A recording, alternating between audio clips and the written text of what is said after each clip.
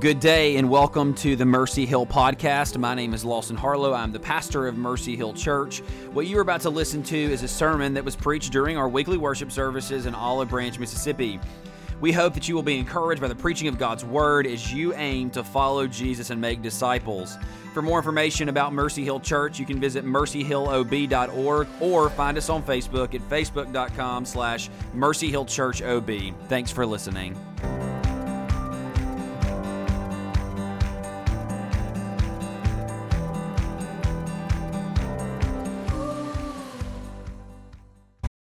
And so as we're kind of continuing in our trajectory, finishing up our values, we have faithful labor left, and then next week we will look at authentic worship.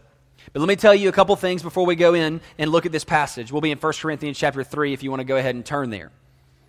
As we approach this passage, I want to make it clear, and you've heard me say this time and time again, there are various things we see in Scripture that for some reason we have taken as a suggestion and not a command. Following Jesus demands obedience.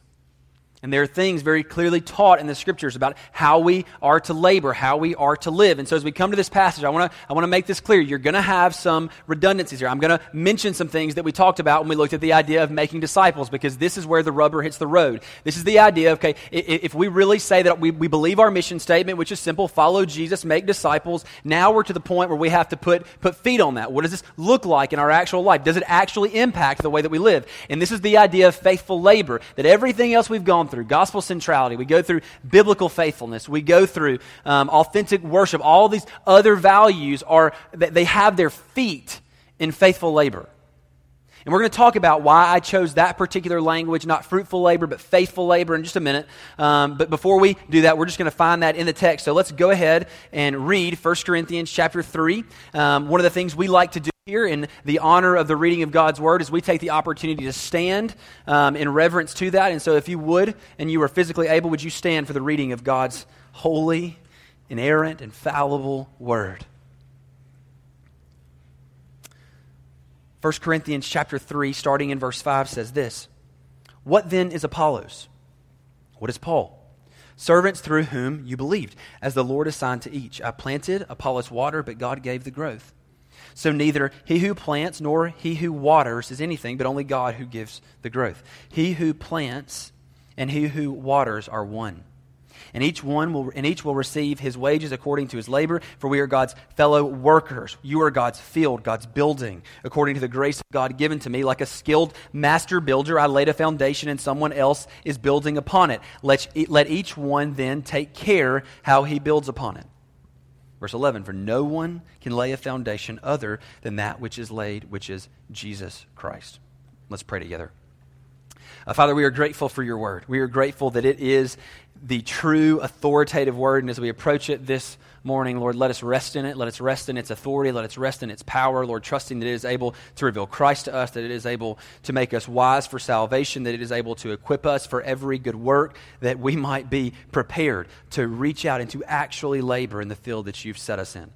So, Father, we love you. We thank you for Christ and the gospel, and it is in his name and through his precious blood we pray. Amen. So 1 Corinthians chapter 3, verse 5. Now, this is an interesting passage. Let me give you a little bit of background information here. We are in 1 Corinthians. We talked about this passage a couple of weeks ago when we looked at the idea of gospel centrality, and we actually even looked at it last week when we talked about loving community, the idea that 1 Corinthians chapter 13 is actually about how the body is meant to work together, how we're to love each other, how we're to lay down our lives, to set aside our own selfish desires, that we're to be mature believers who love others. And so really, it's kind of an interesting thing that we find ourselves in 1 Corinthians so frequently. And I came to the conclusion the other day as I was preparing, it's like Paul is aiming to correct this church in Corinth. And so we're just going to go and listen to everything he has to say on correcting a church, and we'll just start there. That's the aim here. As we look at 1 Corinthians chapter 3, we're looking at the idea of labor. And not only that, Paul is aiming to correct something. Let me go ahead and tell you what he's aiming to correct. He's aiming to correct a basic thing where people are making little cells, little groups, little cliques, maybe we would call them today, where we say, well, you know, I follow Apollos, I follow I follow Jesus, and so there's this idea of, hey, well, we're different than you. We kind of branch off. And Paul, as he always does, corrects this with basic understanding, basic theology on how things actually work. We talked when we looked at authentic community, we talked about the idea of, hey, if we're a local body of believers and we want to actually have fellowship, it starts with love. He corrects not by saying, here are things you should do, but instead he corrects by saying, here's how you should think. Here's how you should think. And so in 1 Corinthians chapter 3, we see him correct this. He's talking about a young man named Apollos, a new believer in the faith, and these people are loving him. I mean, they love Apollos. Apollos is like the greatest preacher of his day. It's easy to follow a great preacher. It's easy to identify yourself with them. And Paul is writing here and saying, you can say you follow whoever you want to. You can say that Apollos is bringing about great fruit in your life. You can say that Paul's bringing about great fruit in your life. But that's simply not true. And let me go back to this because this is important. This is why I chose the language of faithful labor, not fruitful labor. It's crucial that we understand this. Faithful labor is fruitful labor. You cannot judge faithfulness by the fruit that it produces. Let me explain that really quickly to you. I know men who have labored on the mission field for years. I hear their stories of them faithfully sharing Christ with people. I hear their stories of them knocking on doors and being shut out because people have refused the gospel and rejected them because of it. And they never saw a single soul come to faith. Is that fruitful labor? The answer is yes. They are faithfully heralding the gospel. That is fruit in and of itself. What we can't do is put the cart before the horse and say it's only faithful labor if it's fruitful labor. Because Apollos and Paul here in this passage are faithfully laboring, but what we have to see is it's God who gives fruit. It's God who gives the growth. And so let's look at this passage. We'll walk through it step by step, and then what we're going to do is we're going to look at the strategy of how we long to reach our community with faithful labor. So starting in verse 5, what then is Apollos? What is Paul? Servants through whom you believed as the Lord assigned to each. I planted, Apollos watered, but God gave the growth. So let's just walk through verse 5 real quickly. What then is Apollos? What is Paul? Paul is doing what he always does. He asks these rhetorical questions. He's trying to get the reader's mind in the appropriate space. He's trying to get them to understand who are these people? What do they actually mean? What do they do? And really what he's saying is that they themselves, in and of themselves, have no value. We'll see that in just a minute. But he's going and he's talking about the particular labor that he does. So in verse 6 it says this, I planted. The start to any fruitful or faithful labor starts with the idea of planting seed. That we as believers, if we are called to make disciples, the first step of that is always evangelism. And we cannot divorce the two. They cannot be separated. If we say that we long to make disciples, and that means for some reason that all you care about doing is taking people who are already believers in Christ and you never ever evangelize, you can tell me that all day long. But if there's not a desire to see lost people come to faith in Jesus, it's hard for me to believe you. Look, and I'm jumping ahead here a little bit. My greatest joy in life is to watch believers mature in their faith, is to watch them grow in passionate love and affection for Jesus. And I've told you this before, I long to watch men that I've trained baptize their children and their families, to baptize those people they've led to the Lord. That's a greater thrill to me than me baptizing. Because that's the heart the Lord's given me. And you'll notice this in verse 5. Servants whom you believed as the Lord assigned to each. There is unique assignments. But there are also very clear assignments for each and every individual. Yes, we may have unique assignments. We're going to look at that in a minute. But there are explicit assignments for every individual, for every saint. Do the work of the evangelist. That's what faithful labor looks like. And let me make this, again, so clear on why we call it faithful labor and not fruitful labor. If you come up to me and you tell me that you shared the gospel with 15 people and not a single soul comes to faith, I mean, you faithfully did it. Do you think that I'm going to berate you over that? I'm going to lose my mind. Because, my goodness, you're faithfully sharing Jesus. It's not your responsibility to give the growth. It's your responsibility to share. That's faithful labor. And you have that assignment. As a saint in Christ, you're called to evangelize. You're called to faithfully follow Jesus by making disciples. And so that's faithful labor. That's an assignment that the Lord's given you. Those are very clear things. So the idea that we find in verse 6 where Paul's saying, I planted, he's saying, I'm the one who went out. I'm the one who walked into Corinth with the gospel. I spread the seed far and wide so that people would come to faith and trust Jesus. Now, it's very important that we understand this because I also don't want to make you think that you can have fruit apart from faithful labor, because that's not the case at all. Faithful labor is what produces fruit, but it's God who does it. And if there is no labor, no fruit will be produced. Ask any farmer. I'm just not going to sow the seed today. I'm expecting that maybe some corn will show up tomorrow. It's foolishness. We don't assume that anywhere else except in the gospel, where we can just walk by people and we can live our lives in front of them without ever sharing the gospel with them, and we'll see people come to faith in Jesus. There's this saint. Oh, I just hate this saying. He said, always preach the gospel, sometimes use words. Beth and I were driving by a school the other day in Memphis, and my head almost exploded, because I remember a time in my life where I really liked that saying. Jesus used words. Paul used words. We are fools if we think that we can be faithful to share the gospel without using words. Planting is the heralding of the gospel. When we look at the 4 fields that we find in the New Testament, this idea of one sowing, we see it fall on different grounds. But what is this sowing? It is planting the seed. It is sending out the gospel from your mouth. Believing comes through hearing, hearing from the words of Christ. Friends, do not believe for a moment that you will walk by your friends and family members and live an exemplary life before them without sharing the gospel, and that one day they will just figure it all out. Jesus didn't do that. Paul didn't do that. None of the apostles did that. They faithfully shared the gospel. This is the idea of planting. And Paul says, I walked into Corinth and I brought the gospel. He said, this is the one thing that I'm called to herald. At the beginning of 1 Corinthians, he says, I'm not here to come with eloquent words. I'm not here to come with any new wisdom. I'm here to bring you Christ and him crucified. That's the planting. That's the thing that should be ever constantly heralding from our lips. That's what makes labor faithful.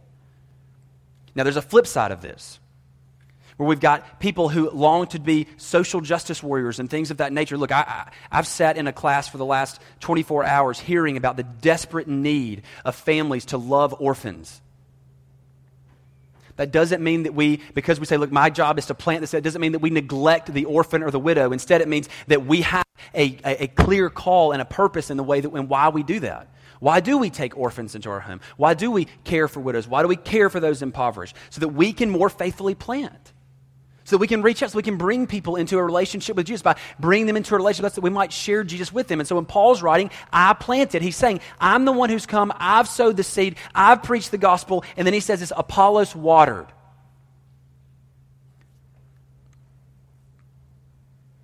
Apollos watered.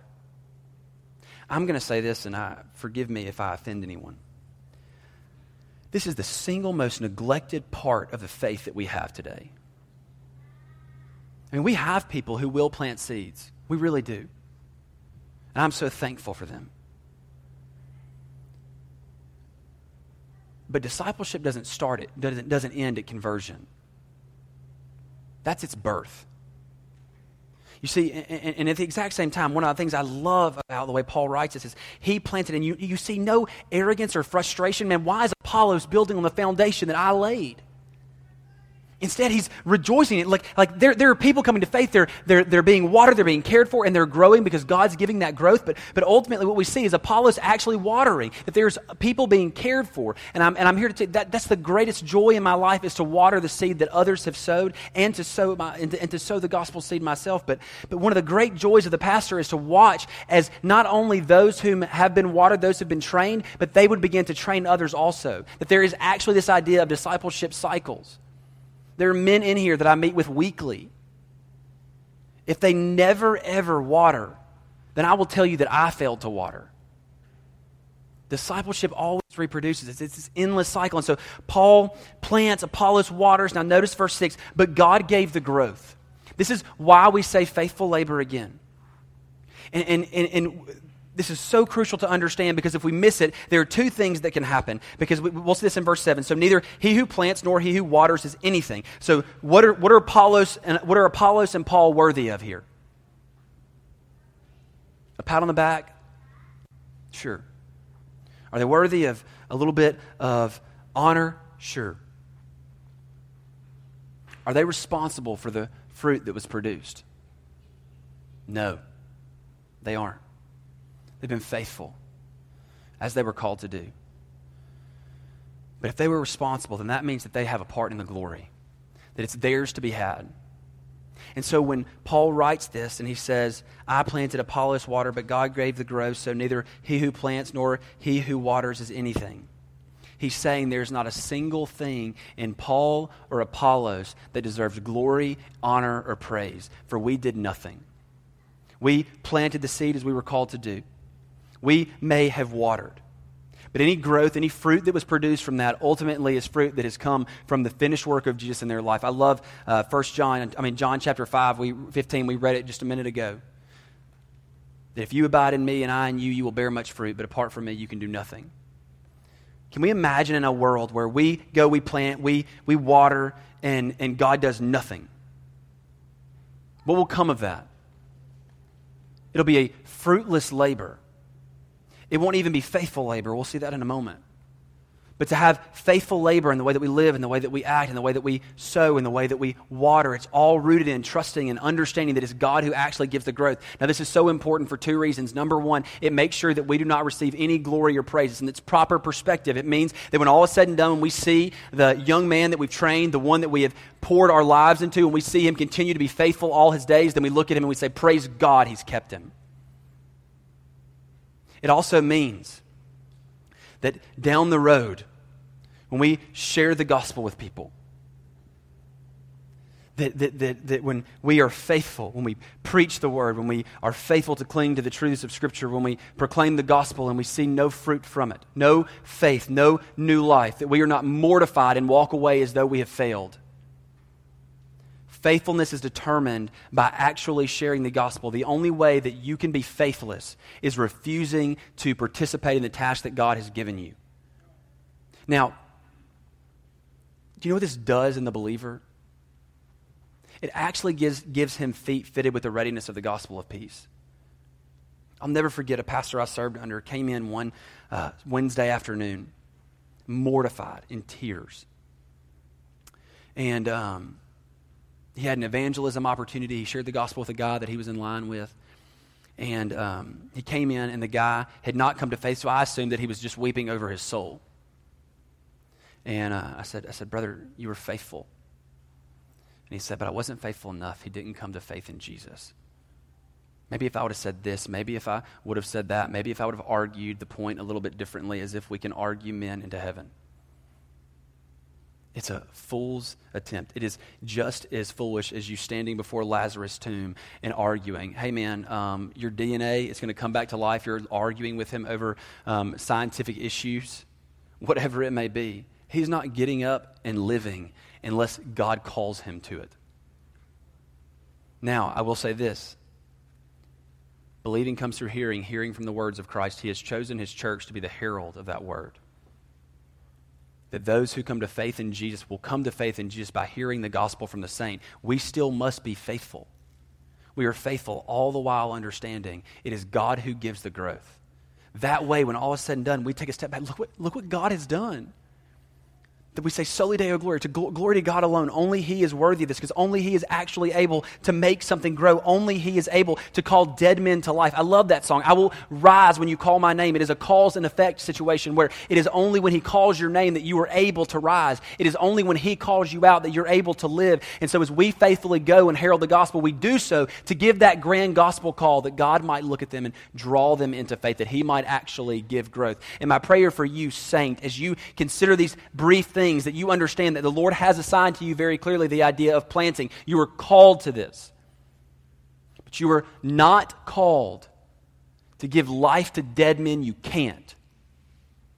And I will not have you bound by feeling like every time you share the gospel and people aren't saved, you walk away mortified like you failed. You did not. You were faithful.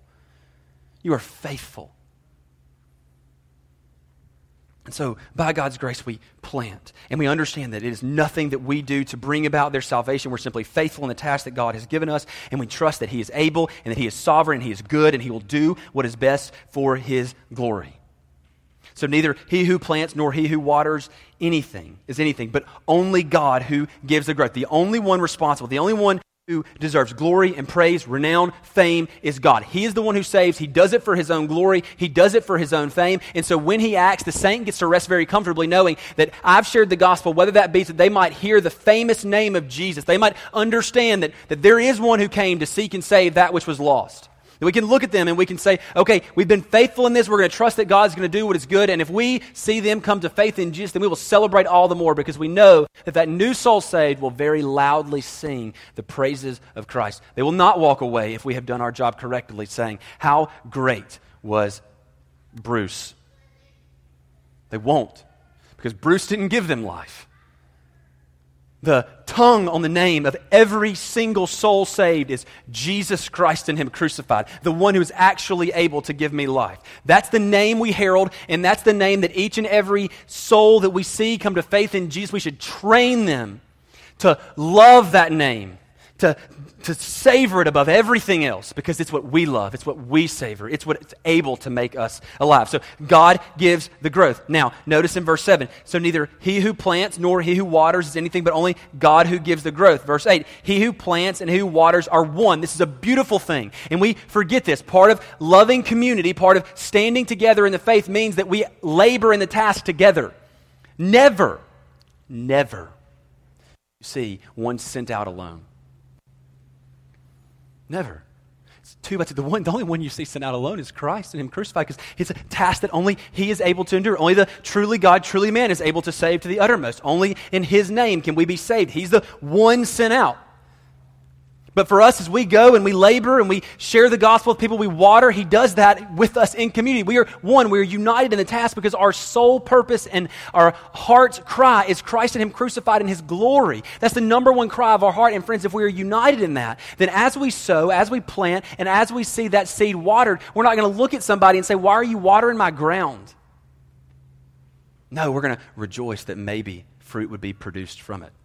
We are one. We are united in our desires. We are united in our affections. And so this idea of Paul and Apollos being rooted together, being one, is one of the beautiful truths of the gospel in the sense that it knits the soul together with saints. Last week we talked about loving community and how it can be so easily forgotten. Have you ever labored, maybe shared an office with somebody you didn't like very much? I have. It's miserable labor. But I've also shared an office with people that I love dearly. They provoke me to labor. They push me to work.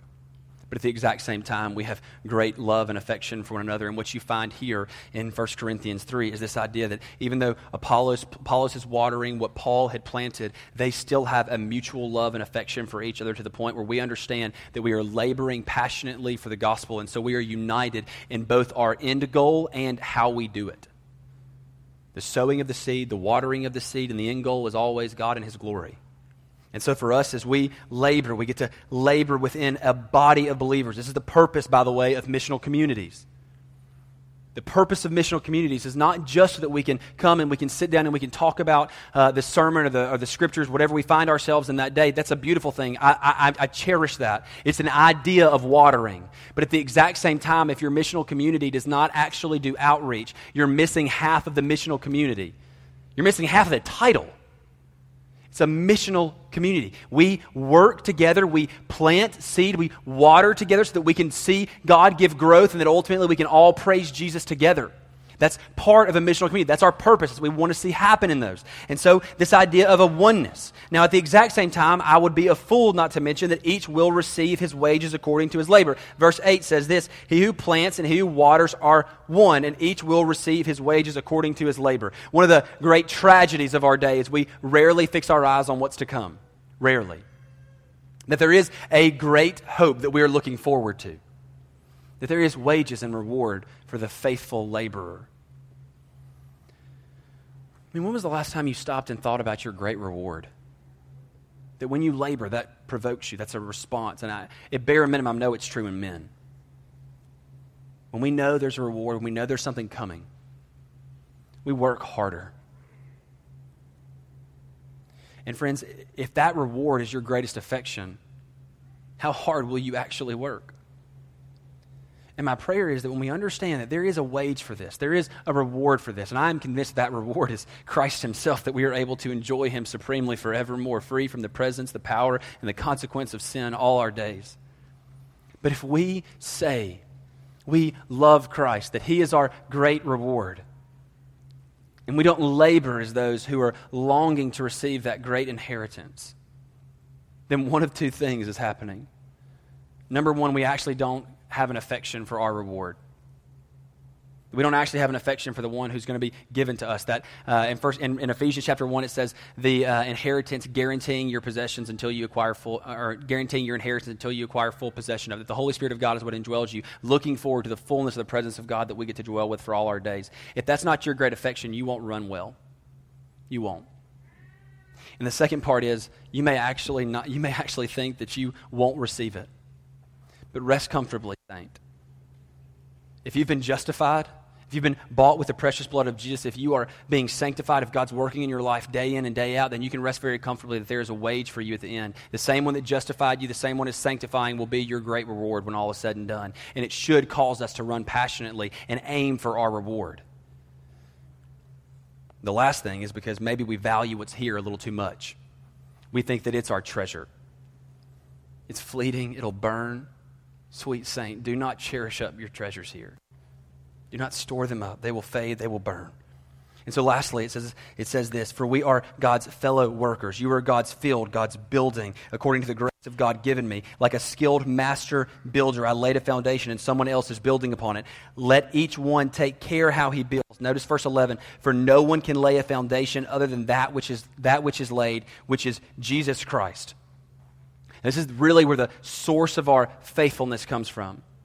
We can be faithful in caring for widows and orphans. We can be faithful to do everything that Christ has commanded us to do. But if his name is not on our lips, then once again, that's what establishes what is actually faithful. If we do all of these things, if we look at 1 Corinthians 30, if you give your body to be burned, if you speak in the tongues of angels and of men, if you do all of these things, and apart from the strong desire to see Christ made famous and see the other saints, the other members of the body edified and encouraged, see lost people come to faith in Jesus, then ultimately we are a noisy gong and a clanging cymbal. We're white noise.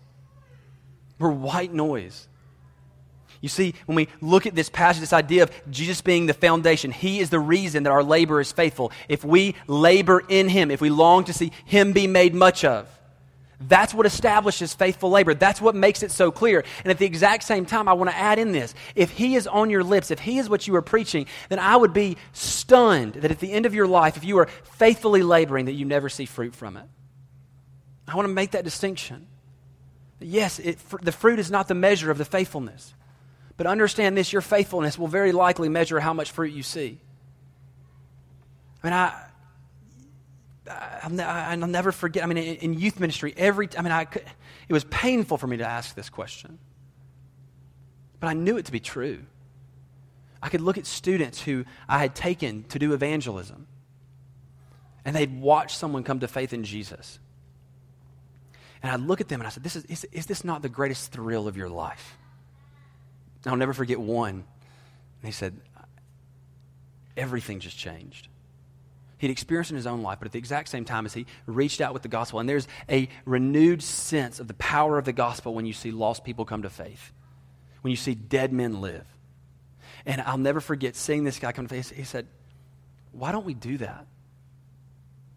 He said, I've been in this church for, at that time, 17 years. He said, no one's ever taken me to share the gospel. I've never seen this. It's the first time it's rained in here. Now we know what it sounds like. That was interesting. But I looked at him and I said, it's probably because they don't see it. See, I'm convinced that once you see a soul saved, once you see the fruit of your faithful labor, it inspires more labor. That's the only end result. As we labor in the field, we faithfully sow the seed, we see it watered, then we see God give the growth, and all of a sudden, you can't help but sow more seed. You can't help but long to water. You can't help but long to see other people come to faith. It drives your actions because all of a sudden, you've seen the true power of the gospel to see the most wicked men, dead in their sin, made alive. And all of a sudden, we're able to say, yes, I want this. This is the foundation that I have, and I'm going to be faithful, and I'm going to share the gospel because I know that if we're faithful to do this, then we will actually see fruit from it, that fruit will come. But if you don't bear this name, you can labor all your days. And I will tell you now, you will see no eternal fruit. No eternal fruit. There is no other name under heaven by which men might be saved. And you can go heralding morality and see people made moral. You can go longing to see the family restored. Sure. Maybe you'll see a couple or two. But it will not change their eternal destination. Faithful labor is building upon and laying the foundation of Christ and Him crucified, longing to see God give growth as we sow and as we water. And lastly, it is trusting that there is indeed a reward for our labor. Now let me give you 4 ways really quickly how we want to do that inside of Mercy Hill, because this is crucial. Hey Ben, can you help me out? You're the best. All right. So let me talk about this really quickly. This is important. This is how we want to do missions, how we want to do reaching out into our community, how we want to labor. Now, this is important for us to understand because this is really, like I said, this is the feet behind everything we do. And there's 4 things we want to do, and they kind of are a fun little wheel, right? They're a cool wheel. Okay, good. And so what you've got here are 3 major things that lead into one, right? So you've got mission. The very first thing that we are called to do with the gospel, to be faithful laborers, or to be as Paul is, to sow the seed, to go out and to proclaim the gospel, to see people come to faith in Jesus. This looks like 1,000 different things, but there is one central theme in mission. It is, once again, the name of Christ. It is making sure that we are bearing that name, that He is our foundation, that He is our cornerstone, that He and the gospel are the seed that we sow. Mission can look like actively being involved in your community. That means when you go to work on a Monday morning, that the purpose of you being there is not to make some money. The purpose of you being anywhere in God's providence is that you might faithfully be a witness to His glory and fame. Do not be mistaken. There are things that God has given us to do in our lives, but each and every one of them are intended to bring Him glory and fame. That goes down as far as simply eating and drinking. 1 Corinthians 10:31, and whether you eat or drink or whatever you do it to the glory of God. That means when you labor, you do so for the purpose of making Jesus famous where you work. That's mission. That looks like caring for the widow and the orphan. That looks like being looking after and longing to help the least of these, but you do so not to feel good about yourself, but to bring the gospel to them, to see them come to faith. Because if we simply make people more comfortable on their way to hell, we have done nothing for them. Our heart, our longing is to see people come to faith in Jesus. That is our mission. It is actively seeking out those who do not know Jesus, building a relationship with them, sharing Christ with them, and longing to see God give growth in that area. It is faithfully sowing, and it is faithfully watering. Now, the watering portion of this is discipleship. Once again, I mentioned that I think the number one thing lacking in the church today is this idea of Apollos watering. Immature believers are not something we long to present.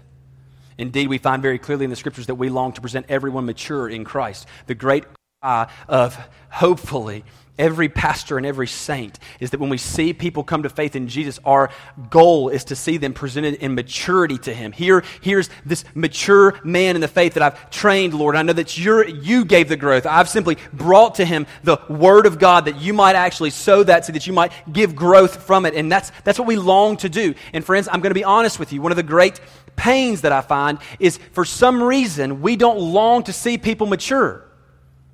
And I'll confess to you as a pastor, as odd as this may seem, sometimes it's easier to pastor an immature body. It just can be. They don't know. So I can say whatever I want. I can be comfortable up here. If I say something completely wrong, you're going to be oblivious to it. That's not what we want. That's not what Jesus wants. He wants mature believers. And so we train people that they might be mature in their faith, that they might train others also. And the second reason we do discipleship is it's the single best means of evangelism. It's the single best means of evangelism. If I long to see my community impacted, that means I train 1 man, 2 men, 3 men, 4 men. That means men. It means you train your family. It is not the church's responsibility to disciple your children. We aid. The church's responsibility is to disciple you, that you might faithfully disciple your children, that you might love your wife like Christ loved the church. It's not our responsibility. We long to see it. And so discipleship, it finds itself working its way out in the local body of believers. It finds itself working itself out in the family. And by God's grace, perhaps it finds itself working itself out family to family, that God would knit families together through the means of discipleship. I've seen it. I've been a part of it. My soul has been knit to so many families through this process. It's the greatest joy of my life. So we long to see discipleship happen. And let me say this, just as an aside. Men, if you long to disciple others, but you haven't been discipled, you just come talk to me. We'll find somebody, or I'll do it. Anyway, discipleship, community.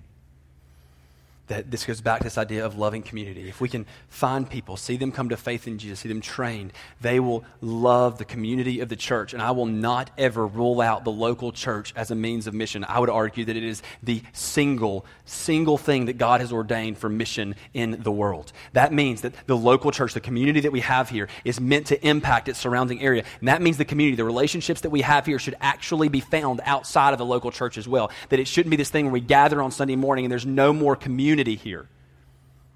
One of the most upsetting things I've heard recently is I was listening to a podcast on the LGBTQ community. And as I was listening to that, one of the ladies who had been saved from that said the hardest thing the church has to do is love them more than the LGBTQ community did. That's foolishness. How is it that someone who can come to faith in Jesus finds a deeper sense of community in sin than they can find in the church, ones who are united in Christ? Lastly, worship. The heart cry of every sowing of the seed, of every watering, of every caring for your family's small group Bible study in your home on a Monday night, of reaching out to the least of these, is the praise of Christ. We mentioned the first time we talked about what it means to make disciples, that the grand motivator should be love for Jesus and His glory. This time right here is meant to be a time for those who have received Christ, that have come to faith in Him, that love Him, for us to come together and sing loudly the praises of Jesus together, because we want to love Him together with His saints. That the end result is actually another soul singing around His throne. That has to be the cry of our heart. And I am convinced of this, that what you find is if people actually long to worship Jesus, they're passionate for His glory, then you will watch as this circle just continues. You will watch as those who have come to faith in Jesus, they worship Him, they love Him dearly and desperately. They can't help but speak of Him. They can't help but share Him. They can't help but be on mission. And once they've seen someone come to faith in Jesus, you will watch them long to disciple and present them mature in Christ. That you will see them being plugged into a community where they love each other deeply because of what Christ has done for them. And the cycle will just continue. It is a simple thing. It is a biblical thing. It is not grand. It is not program-based. It is simply trusting that the saint will actually do what God's called him to do. One of the things you've heard me say before is we long to equip the saints for the work of the ministry and not steal the ministry from them. Part of the value of, the reason this is a value is not because we want to see the church as a whole, the pastors labor. Yes, we're here. We long to labor. But we can't do it. That every pastor in this county cannot do it. But if the saints will take very seriously the commands of God in Christ, then I'm convinced what you will find is a church that is healthy and a community that has a deep love and passion for the glory of God, that as they faithfully share Him, at bare minimum, Olive Branch, DeSoto County, wherever, may be the single most difficult place to go to hell from, because there's ever constantly a saint knocking on your door. Have you heard about Christ? So my prayer is for you That not only of us as Mercy Hill Church, that we would long to be about mission, long to be about discipleship and community and worship, but that would find itself deeply rooted in every single saint. That we as individuals would love these things, that would embody these things and put feet to them, because we long for the glory of God in our life and we trust that He is faithful to give wages to His workmen.